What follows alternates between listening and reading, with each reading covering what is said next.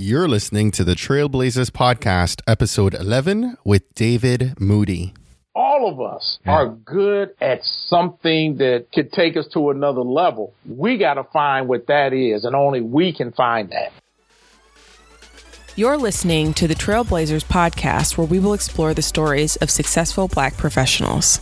Join us as we highlight the knowledge, resources, and tools of these accomplished trailblazers to help provide the know-how, confidence, and motivation you need to blaze your trail.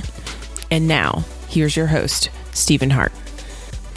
Hello, and welcome back to another episode of the Trailblazers Podcast. In our last episode, number 10, we heard from Ohio State Department Chair of Engineering Education, Professor Monica Cox, who shared wisdom on having big dreams and pushing ahead to being anything you want to be in life. Well, today, we're continuing that discussion about having big dreams and going for your dreams despite your circumstances, your background, and your obstacles. Today, I spoke with Mr. C. David Moody Jr. Now, Mr. Moody is the founder and CEO of C.D. Moody Construction Company, which he started back in 1988. His company has received countless awards and recognition over the years and has earned solid 8-figure revenue numbers year over year, which led to really him being ranked for several consecutive years now in the Black Enterprise 100 as one of the nation's largest Black businesses. Now, currently, he also spends his time helping survivors of childhood abuse, and we talked to him about that in today's session. Also in today's session, we discussed Mr. Moody's background and his attaining degrees at both Morehouse College and Howard University. He shared 10 lessons he learned when starting his business and working through the challenges and failures of that.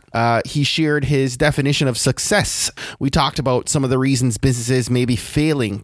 We shifted our discussion to his fight through fear and his journey of surviving childhood abuse. And he shared a terrific story about his grandfather who came to the U.S. on a banana boat to go on to raise a family and beat the odds. And we discussed so much more in today's interview. I would encourage you, if you are a business professional, an entrepreneur, a parent, if you're a survivor of abuse of any kind, or you just need to be inspired, I encourage you to stop what you're doing and tune into today's episode. I genuinely felt moved by Mr. Moody's transparency, his wisdom, and just his humble demeanor for a man with such lofty accomplishments in his life. So without further delay, here is today's interview. Hope you enjoy.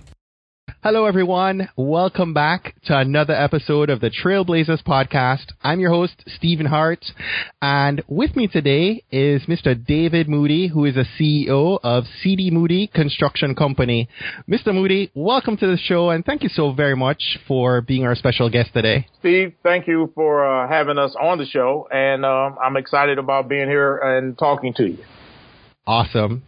So I've shared a little bit about you in our intro, but we want our community to look past your amazing accolades and achievements for just a minute.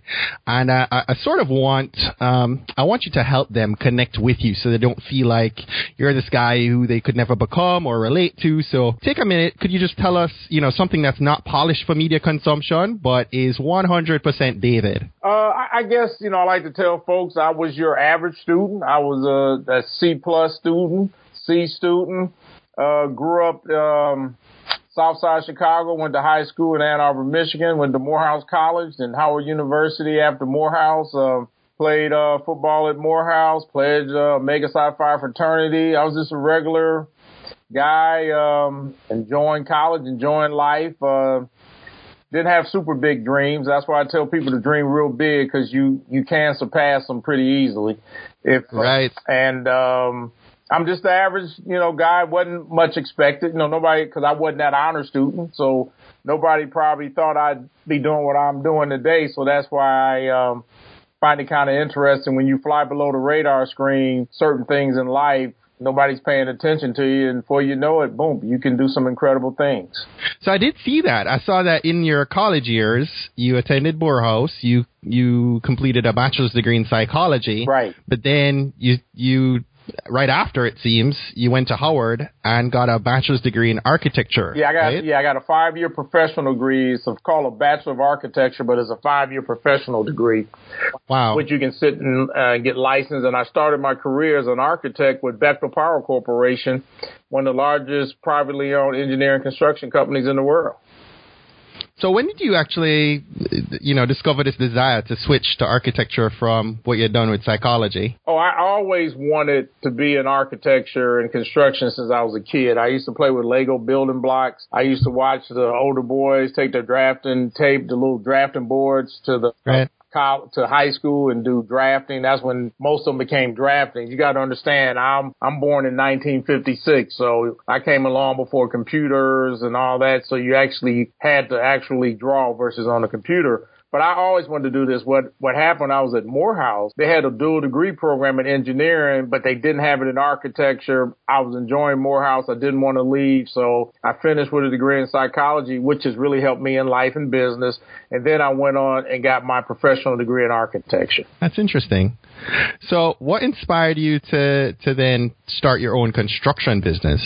Well, it's kind of an interesting story. I tell people in 1981, I started working at Bechtel as a staff architect. I took a field assignment in the nuclear power division. We were building nuclear power plants. And I fell in love with the action because my dream was to have a small architectural firm one day. But when I took that field assignment and the action and the noise, I realized my real love for architecture was being on the building end. So after a few years of doing that, and many people probably have done this, I got married, and my wife and my wife had always lived in Ann Arbor, Michigan. And my parents lived 2 miles to the right. Her parents were 2 miles to the left. And we both decided we're going to be happy. We're going to leave. So, too much advice going on.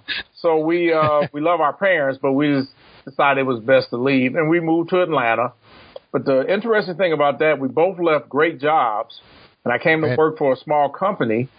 And 2 months after taking that job, that company went bankrupt. So wow. All of a sudden I had to go home and tell my wife, I don't have a job. And, I worked for small companies for the next 4 or 5 years. And finally, we were so broke that we finally said, what the heck? We don't have nothing to lose, and went into business for ourselves. And 28 years later, here we are. Wow.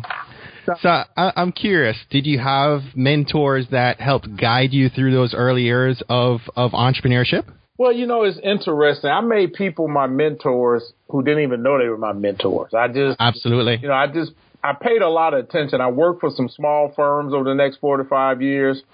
I learned a lot of things, and I just realized pretty quickly whatever business you're in, it has to be a passion for you. It has to be something you really want to do. Right. It can't be about money. It has to be about wanting to be the best at what you do and keep learning, and the money will come. Right. And so I just paid a lot of attention and just kept learning. And then I made a lot of, like most entrepreneurs, we've never been presidents or vice presidents or any high-ranking person in a company. So there's a lot of trial and error. You learn a lot by just making mistakes. Right. So you didn't attend business school, right? So how did you actually, take me through how you actually prepared yourself to start a business? Did you have a clear plan and vision right from the start on kind of what you wanted to do and move from there? Well, it's kind of funny because when you're really broke and you don't have much to lose, when you have really nothing to lose, you just get going. You just kind of get going because you got to live, you got to eat. Right. And I was fortunate if my younger brother's a CPA, so I had the financial piece handled because he would, do the books. So, and then with me having the experience as a project manager and superintendent, I was able to be job called. So I didn't have to hire people right away because I could go out and actually manage the projects, do the estimating myself. And then having a brother who was a CPA doing accounting, that really helped a lot. Right. So you had some of the bases covered right there. Right. And too often people go into business and they don't really know the product. So they have to hire everybody right away. But when you know the product, like in construction, and when you know construction and you can actually be the project manager and estimator and superintendent, then you actually become part of the job call. So you don't have a lot of overhead. In fact, you have minimum overhead. Got it. So maybe share with us some of the lessons you learned, right, while navigating some of those early challenges and failures of running a business. I learned a lot. One, patience. Two, keeping my faith in what I was doing and keeping my faith in the higher being, because it gets pretty discouraging at times. Right. Being smart with your money, save your money, build your credit so banks will work with you, deliver outstanding product, be fair, be honest, have fun. Don't take yourself so serious. Right. Keep learning. And I learned very early to give back and help others and expect nothing in return. Wow. We'll talk more about that in a second. So for those listening, let me just share, Mr. Moody has worked on some of Atlanta's biggest landmarks that include the Olympic Stadium, Turner Field, Phillips Arena, and so many more, right? So in total, I believe I read that CD Moody has built and delivered hundreds of commercial projects that are now valued more than $2 billion. Is that right? That would be correct. Wow. So maybe tell us a story, right? Maybe about a time when, one of these big contract bids didn't go the way you planned. What happened? How did you actually overcome those challenges? Well, it's not just the big ones. I got small ones that'll do that, I'm sure, right? I mean, I tell people one of the things you have to be prepared for, not every job is going to go great. I don't care how well you planned it. I don't care how well you think everything is set up. It's just there are some jobs, some projects that just go south. And the main thing is trying to, one, still deliver a great product. Whatever you do, don't cut corners to make that dollar or cut your loss. But is what do you learn from it? I call it lessons learned. But stand tall and still deliver and communicate. And I mean verbal communication. Fortunately, I came along before email and text, and even though I use it a lot, nothing solves problems better and faster than talking to someone verbally and getting to the root of the problem and then working for a solution. The other thing I found very important is don't look for somebody to blame. Look for more, how do you solve the problem? When you spend more time trying to figure out who to blame, you don't get the problem solved and you don't really gain anything. Right. Don't worry about who's at fault as much as solving that problem. And that's how I look at any major project or small project that has a problem, because you're not going to fix that problem blaming or pointing fingers versus let's just get done and figure out how do we get done. Right. Figure out what you can take from it and move forward. But also team, a good team. In our business, we have a lot of subcontractors.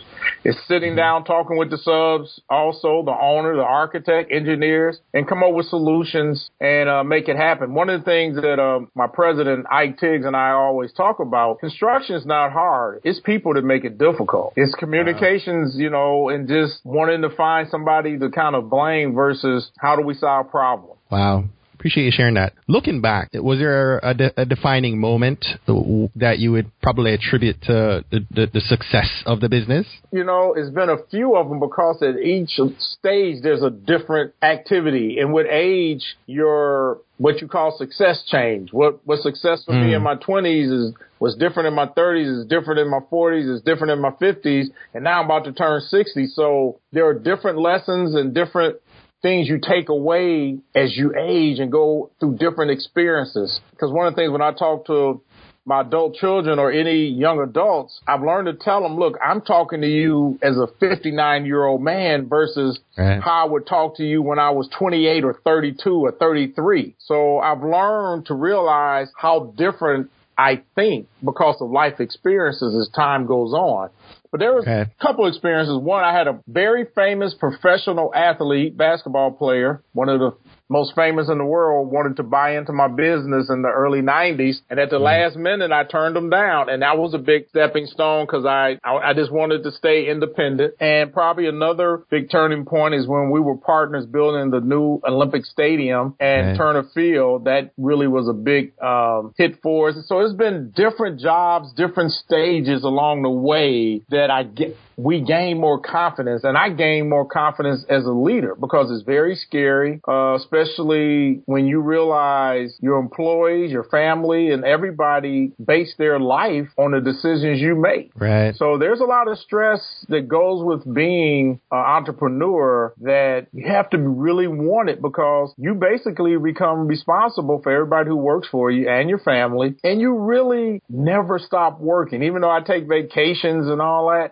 you're always thinking about your business. How do I get better? What happened there? How do I how's this working out? So you're always thinking. So once an entrepreneur, always an entrepreneur? I would say yes. But it's not for the faint at heart. It's really, it takes a lot out of you. I mean, it's very demanding. Because in my industry of construction, you eat what you kill. Right. You know, it's not like building widgets, you know, where once you kind of start selling those widgets, you got reoccurring income from those widgets. Right. Well, in construction, when we finish a project, we got to have another one. You better have another one. So you eat what you kill. So, you know, you touched on something here a second ago. And before we move on, I kind of wanted to ask, you know, you have 20 years on me. I'm about to turn 40 in about a year. I'm interested to know, what is success for you approaching 60? Success for me now is really doing something that makes a difference for those that'll come behind me. Even though I've always been involved and done a lot to help others, right. I want to share my story, my journey, my life that gives hope to others that they can dream big. And not just dream big, do some incredible things regardless of where we've been in life. Can't let our past control us. So that's my real focus. In fact, I got a book coming out in a couple of weeks. Awesome. We're going to talk about that in a second too. We actually were heading in this direction. I'm giving thought, right? Many entrepreneurs often don't take into account, you know, how much the people around them contribute to their success or failure in business. And, you know, with all that you've accomplished, you know, how were you able to get your family to buy into your big entrepreneurial dream? Well, I was very fortunate that I married the right person. And I tell anybody going into business, if your spouse is not 100% behind you, it'll be very tough to be successful because there are going to be some tough times. But I was fortunate enough that my wife, in her early 30s, she went back to nursing school, became an RN. Wow. We had 2 young children, so we always knew we could have some income from her. But she was just very supportive, but also neither one of us are materialistic. So it made it very easy for us not to have to make a lot of money to be happy. Right. You know, unfortunately, sometimes we can get caught up and trying to live a certain lifestyle that requires X amount of dollars, and you're so focused on the dollars, and you think that's happiness when it's not happiness. And your business never can really get traction sometimes because you got to take every penny out trying to live a certain lifestyle versus my dad taught me something very early in life. He said, son, always live beneath your means. Absolutely. And I got it. I understand that. And that made life very easy because I was able to then, with my wife's help, because she's very good at managing money, we were able to accumulate some things in money and in investments because we were being patient, and hopefully God allowed us to live long enough that we could see the fruit of putting money away. Right. Wow. These are really important lessons for everyone listening. Now, it brings me to another thought right there, and it may have a tie with that as well. There are businesses like yours that are succeeding decade over decade at a high level, and yet there's so many that fail to make it a year to a year and a half in business. And I wanted your input on maybe what you thought contributed most to the high percentage of businesses that were failing, especially Black-owned businesses. Well, I think there's a number of things. One, you know, it's hard to build a business. It's not easy. And sometimes I believe you just got to almost be at the right place at the right time sometimes. You know, it's just you're in that right place that when that opportunity came, you were able to knock it out the park.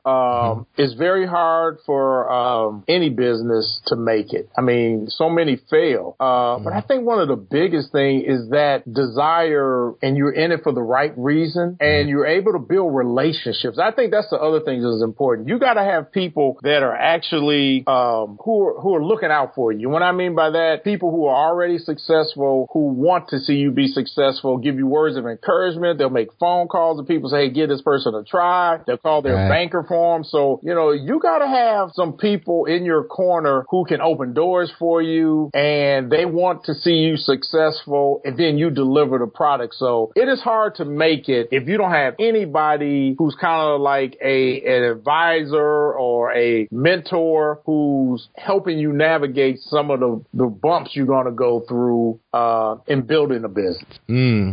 A prior guest of ours, Tyvee Small, actually calls them sponsors. Right. Those that actually, go out and help you make those connections. Really important. I like that. I imagine that by now you've developed a system to maybe keep from falling into and getting stuck in comfort zones with work. Could you tell me maybe what you actually do to push yourself to those new and higher heights? Well, one, you really do have to fight through the fear. I mean, there was probably about 10 years ago, after I'd been in business about almost 20 years, I started playing, like in football, I started playing prevent defense. And what I mean by that, I didn't want to mess up. Okay. I stopped being aggressive. I stopped going, when I say aggressive, trying to build a business, go for the business. I started going, okay, Lord, I don't want to mess up what I've built and ruin it. And I realized eventually, after a couple of years, you can't live like that, because it's like in football. Oftentimes, prevent defense, they end up losing the game. They were winning the game because they were playing aggressively. Then they're not going to score. Right. Then they start trying to just keep the other team from scoring by dropping back, and then that other team marches down the field and boom, touchdown. So I realized that I had to keep that hunger. I had to keep that drive, and I had to always think like I did when I was first trying to make it. Right. So motivational speaker Les Brown once said, "We don't know what we don't know, and if only we knew, right, things could be different." I'd love you to share, and you've shared so much already, but I'd love you to share a couple of fundamental lessons that any new business owner coming in right now really needs to know to lay a firm foundation, a better foundation to be able to grow and succeed on their entrepreneurial journey. Okay, it's a couple things. One, I thought I was going to have an architectural firm, but I learned pretty early when I was working for Bechtel, I was just going to be an average architect. But I realized I could be a great builder because of the love I had for it. I could take my architectural knowledge, transfer it into construction. And I think one of the biggest things, we have to be honest with ourselves, what we are really good at doing, what we will do well. And I'm sure people have heard this often, what you would get out of bed to do even if you weren't getting paid. So you need a passion. Yes, a passion, but also a realistic view of what you are good at doing. I mean, that's like, I wanted to be a singer. I wanted to be a Broadway singer because I was in some plays in high school.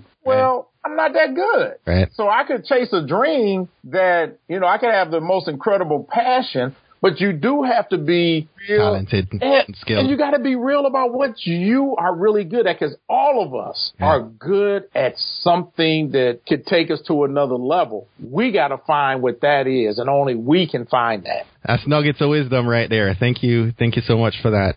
I want to switch gears for a few minutes and talk about another project that you've started called Moody Speaks. Yes.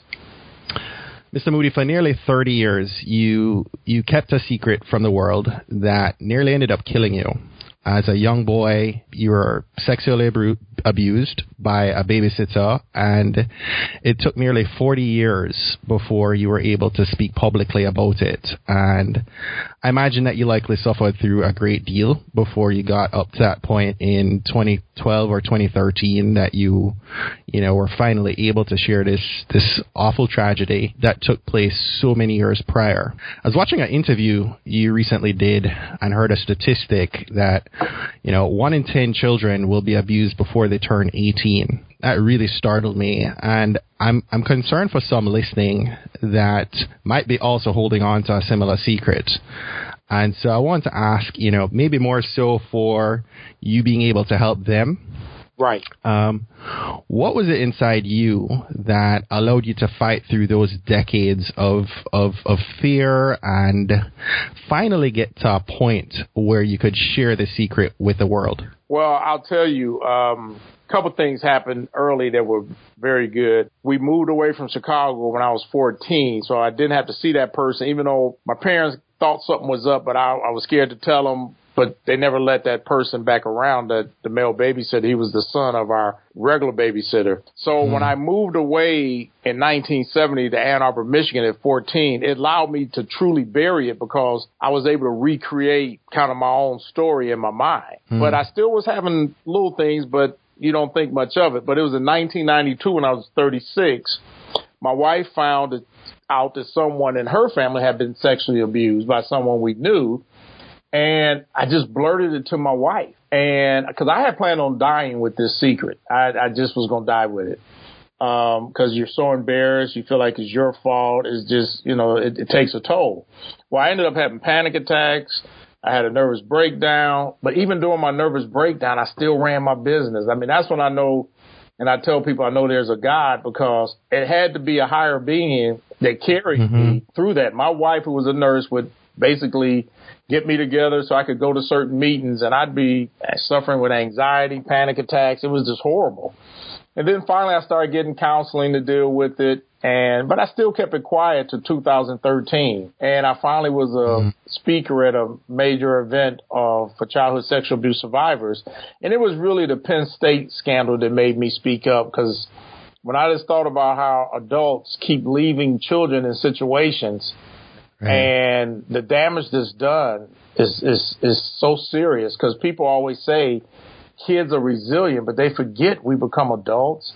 And the damage done from any kind of sexual abuse, whether you're an adult or a child, where someone takes your innocence like that. I suffer from post-traumatic stress syndrome, but I was able to get counseling. And one of the things I focus on now, and the reason why I speak up, and that's what my book is about, is called Fighting Through the Fear, My Journey of Surviving Childhood Sexual Abuse. I want people to learn and understand the journey, that regardless of what we've been through, we can still do some incredible things if we have the proper counseling and the proper people in our lives. But then it also takes an incredible amount of strength from us, because we're much stronger than we realize, to push through that fear and get to the other side. I mean, it almost destroyed me, but I was fortunate enough to fight back through it and survive. And, there's an estimated 46 million survivors just in the United States. And since I started speaking up with MoodySpeaks.com, it's been read in 115 countries. And the people that have told me thank you and whispered it to me, even friends who have kept it secret, especially men. Men really don't like to talk about it. But it's just phenomenal, the damage done. But I speak up because I believe there's the next scientist, the next mathematician, the next pilot, the next great inventor, the next great business person who won't become that because they're locked in that past, living in fear and anxiety. So I speak up to hopefully help free them to see that many of us have been through that, and get the help you need, and then go ahead and enjoy that life, because, life is short. And I also decided I wasn't going to let my abuser control my entire life. Right. You mentioned that you did counseling. Was there anything else that really helped you to overcome the trauma of this? It was counseling, the incredible support of my wife, the love of my close friends, my faith, and there was a desire inside of me, because I've always been a happy person, that I was just not going to allow this to take over. And once I learned, the triggers from post-traumatic stress and how to deal with anxiety if it's coming, I learned to handle it to where it doesn't handle me. And that makes a big difference. And I also learned sometimes I have to let it kind of flow instead of fighting against the current. Sometimes if I feel a kind of anxiety coming on, go ahead and just I've learned to not fight it. Just let it kind of run its course for the 30 minutes or 10 minutes or an hour, whatever it's going to run. And then I move on. Right. But you don't have major panic attacks as much. No. In fact, I haven't had a major panic attack in quite a long time. But one of the things I realized in 1992, when I was going through this, there was nowhere I could read or find from others who had been through this and who admitted they had panic attacks and anxiety and post-traumatic stress syndrome. So I also decided to speak up because I wanted people to realize you're not alone. Right. Because you feel like something's wrong with you when you can't find anybody who says, I've been through these things too. Right. 46 million survivors. That's the estimated number just in the United States. Wow. Well, God bless you for putting this, putting this platform in place. And maybe you could share with us, what are your goals for Moody Speaks going forward? My biggest goals are to help others that are give voice to those that feel forced to be silent, give a voice for them, give hope to those who are hopeless. And also I have a survivor's corner where I let other survivors write me their own story, and I publish it for them so they can give words of wisdom and words of encouragement to others. And I've also designed some T-shirts with some sayings that I'm going to sell to help raise money along with my book. Like a couple of my sayings are, don't let imaginary fear stop you. Fight through the fear, enjoy the journey of life. So I just want to give encouragement to anybody who suffers through anxiety, panic attacks, or has had a nervous breakdown from different traumas to realize you're not alone, but we can still do some incredible things regardless of our past. And not only are we survivors, but we can thrive. Right. How can our community get involved with you in support of the mission? How can we get the book? How can we get the T-shirts? Well, how can we support you? Yeah, if you go to moodyspeaks.com, the book is coming out in a couple of weeks, and then I'll be selling that online, and then I'll start selling the T-shirts after I get the book out. So they just go to moodyspeaks.com, check it out, and share it with others who need help. And when the book comes out, buy the book and share it and read it. Also, in the book, I talk about my journey of growing up, how my grandfather came to America at 17 in 1901 from British Honduras, which is now Belize. Wow. And he came to America in 1901, worked his way over on a banana boat. He was 17. They put him back in 6th grade. He went on and finished college, and he raised 8 children who all finished college. He never owned a car. And I talk about my grandmother, who's a sharecropper on my mother's side in Social Circle, Georgia. And so I talk about all the things that inspired me, that motivated me, and what just kind of my journey in life, and how we're going to continue to help beat and reduce sexual abuse in children, and help those that have been victims just do some incredible things with their lives. So that's what I'm after now. Mr. Moody, that's an amazing story. That's an amazing story about your grandfather and all that. I read on your blog that you were actually just in Honduras on a missions trip, and I saw some really cool stories about hope on your blog that were inspired by the trip. Yeah, and I'd love you to maybe take a couple minutes and share an inspiring message of hope to our community to help them, dream bigger and really go for their dreams. Well, one of the things that I tell people that's important, you gotta to have hope, you gotta have things and people around you who are telling you can do certain things. I mean, if you got people telling you you're not worth anything, it's hard to have hope because you're going to start believing it. So one of the things I believe that I've learned is just helping people know we are all created to do some incredible things. We just have to put ourselves in position, get our education. And when I say education, it doesn't have to be a college degree, because it could be a vocational degree or some type of skilled trade, and do incredible things. But when I go to Honduras, what I enjoy about going down there, helping the people in the village and the work that we do, building things. And I mean, we really work. I mean, I work harder there than I do anywhere else, lifting blocks, making concrete by hand, because we don't do anything with electrical tools. Wow. But what I enjoy the most is how hard the people in the village work with us, how appreciative they are. But, in America, we can give major donations and never see the needle move. What I enjoy down there, when I leave there after a week, I see what you accomplished. Yeah, I see the needle moved, and I know I've made a difference. And that's the same way with my website, moodyspeaks.com. I know I'm making a difference because of what people say, and I'm not looking for any type of accolades or anything special, because I always tell people, help people and expect nothing in return. But it is a good feeling to go to a place like Honduras or do work in your local community and just know you're really making a difference for somebody else to have a chance in life. Thank you so much for sharing that. We're approaching the end of today's session, and I'm going to speed things up a bit, okay? I'd like to ask, what's one book you've read in the past year that inspired you? Believe it or not, let me think. I have to think on that, because I'm only a nonfiction reader. I don't like fiction. And I read daily meditation books, and one of the ones I'm enjoying right now is Tony Dungy's book, which has been very good. And that one, I'm going to give you the name real quick. And the name of that one is the 1 Year Uncommon Life Daily Challenges. That's one of my favorite NFL coaches. Yeah, well, believe it or not, I played against him in high school. Really? He's a year ahead of me. He was at Jackson Parkside, and I was at Ann Arbor Huron. And we played basketball and football against each other. So I went to college in Tampa about the time when he was coaching the Bucks. Yep.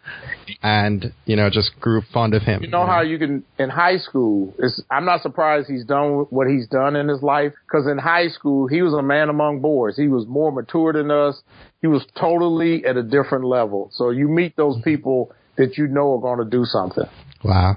Absolutely. And I read a lot of stories of people who have overcome challenges, whether in business or in life. So I love anything where a person overcame something, because it motivates me because of what I've been through to keep trying and keep pushing. So those are the kind of books I really enjoy. You've shared something, shared so much with us, but about business. I have a question for you about goals. Can a trailblazer have too many goals? I think you can if you're not. I think you can't have too many if they're after you complete one.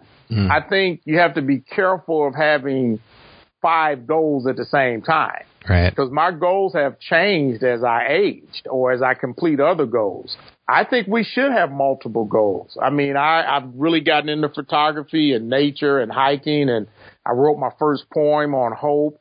I've written my first book. So I think we should have different goals, but they probably shouldn't all be in business. But I think there should be different goals for different parts of our life. Right. Why is it important? Now, you've shared how much you volunteer. Why is it important that others maybe volunteer and give back of their time, talents, and treasures? Well, what's funny? It's the difference. First of all, people watch you more than you realize. Absolutely. Whether you're a big business person or not, whatever your walk of life is, there is somebody paying attention to you. Yeah. And I think we have a responsibility as just people to do something to help others. And it doesn't have to be some big, it could be just reading at a school. It could be just being nice to your neighbor, helping them take their garbage up. I mean, just little things like that make a difference. And I learned early, if you get in the habit of that, you just do it naturally. Mm-hmm. It was interesting. I was on a cruise last year, and this older gentleman, and I laugh because I'm about to turn 60, but I call somebody else older. But, he was in his, looked like mid to late 70s, and he and his wife were elderly, and he was having trouble trying to tie his shoe when he was walking, and because he couldn't bend over. Right. And I was walking with my wife. I said, "Sir, let me tie your shoe." And he was very uncomfortable at first. I said, "Sir, it's okay. You're struggling." And I tied his shoe. Now, There are some people probably go, "Why would you tie his shoe?" Well, he was struggling. Right. I might be that old guy one day that needs somebody to tie my shoe. Right. And I tied his shoe and just kept going. So those are the kind of things I'm talking about where it becomes a habit. You do those little things that you might not think is big, but it could really make that one person feel like, man, life's worth living. Means the world. Absolutely. Absolutely. Mr. Moody, if our community wants to keep in contact and get more information, you shared Moody Speaks. Is that the best platform for them to connect with you? Are there other social channels you're active on? Okay, yeah, I'm on Twitter at C, as in Charles, C Moody 1003. And that's the same handle on Instagram at C Moody 1003. Awesome. I will, for everyone listening, I'll put that up on our show notes page at tbpod.com. So we'll have all the links for Moody Speaks and for your social channels there. Mr. Moody, we're at the end of our session today, but I could not end today without taking this opportunity to acknowledge you. One, for redefining what it is to be a trailblazer. Your successes in business are truly amazing by themselves, but you are so transparent about your life in this interview. And, the more I learn about your fears and the mental hurdles that you overcame, in business and your personal life, it's the more that I see how much bigger of a success you truly are. And I really have to say I have a genuine respect and a love for the person that you have shared with us on this call. And I love the platform that you've begun with Moody Speaks, and just listening to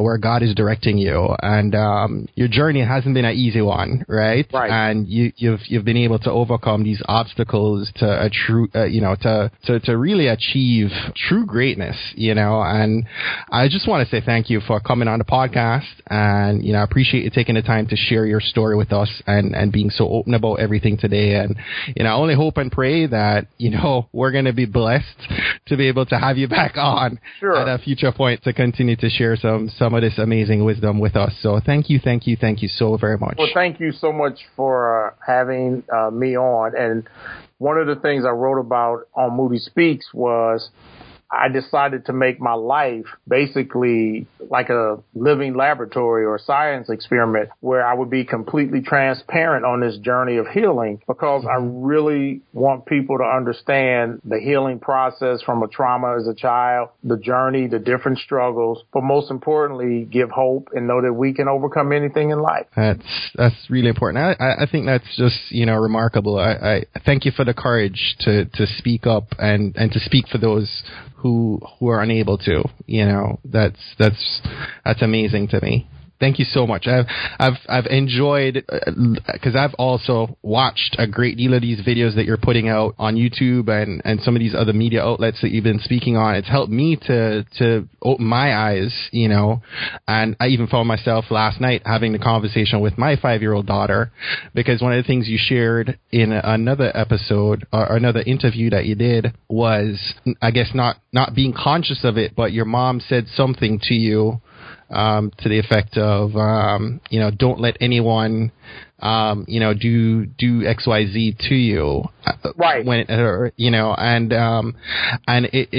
I have to tell you, it spoke to me, because I was worried I might have said that to my daughter by this point, and I actually had that conversation with her yesterday, and, said, look, it would never be your fault if anything ever happened, you can be open to come and speak with, myself or her mom. I don't know if you want to share. Sure. Share that real quick. I mean, my mother had got the inkling that something, he was trying to do something. And then she called me into the bedroom and she went, don't let anybody touch you. Now, she was saying it in a loving way to protect me, but he had already touched me. He had already done what he had done to me.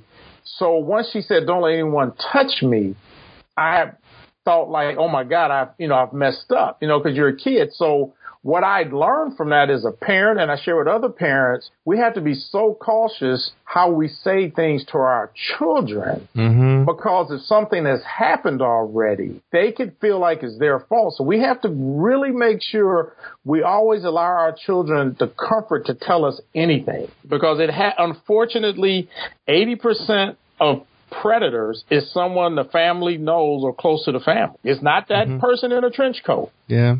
I tell you, as a parent of two young children, my heart is moved by all of this, and so more than the business piece, I thank you for what you're doing and speaking out. Really means a lot. Good. Really means a lot. Thank you so much, sir. I appreciate meeting you, having the opportunity to connect with you, and I hope this is just the beginning of a long relationship. Oh, most definitely it will be. And to your listeners out there, dream big and go for your dreams and never give up. Thank you so much. Thank you. Thanks again for listening to this episode of the Trailblazers podcast. I hope after listening to this interview that you move to take action, to start or grow a business, to volunteer and give back in some way, or really to address and fight through a fear in your life. I'll be sure to post links to Mr. Moody's recommended book, his website, and social media handles on our show notes page at tbpod.com/episode 11. If you enjoyed this episode, I really need your help. Open an email or social media post right now, and please share this episode with a family member or friend. Invite them to listen to this episode or any other episode you think might impact them most. You have the power to help us get the word out and put these very powerful messages in front of those who it might have the greatest impact with. Someone listening to this episode can and will be changed by Mr. Moody's message and go on to change the world for many others in the process. So once again, thank you all so much for listening. Have a great day.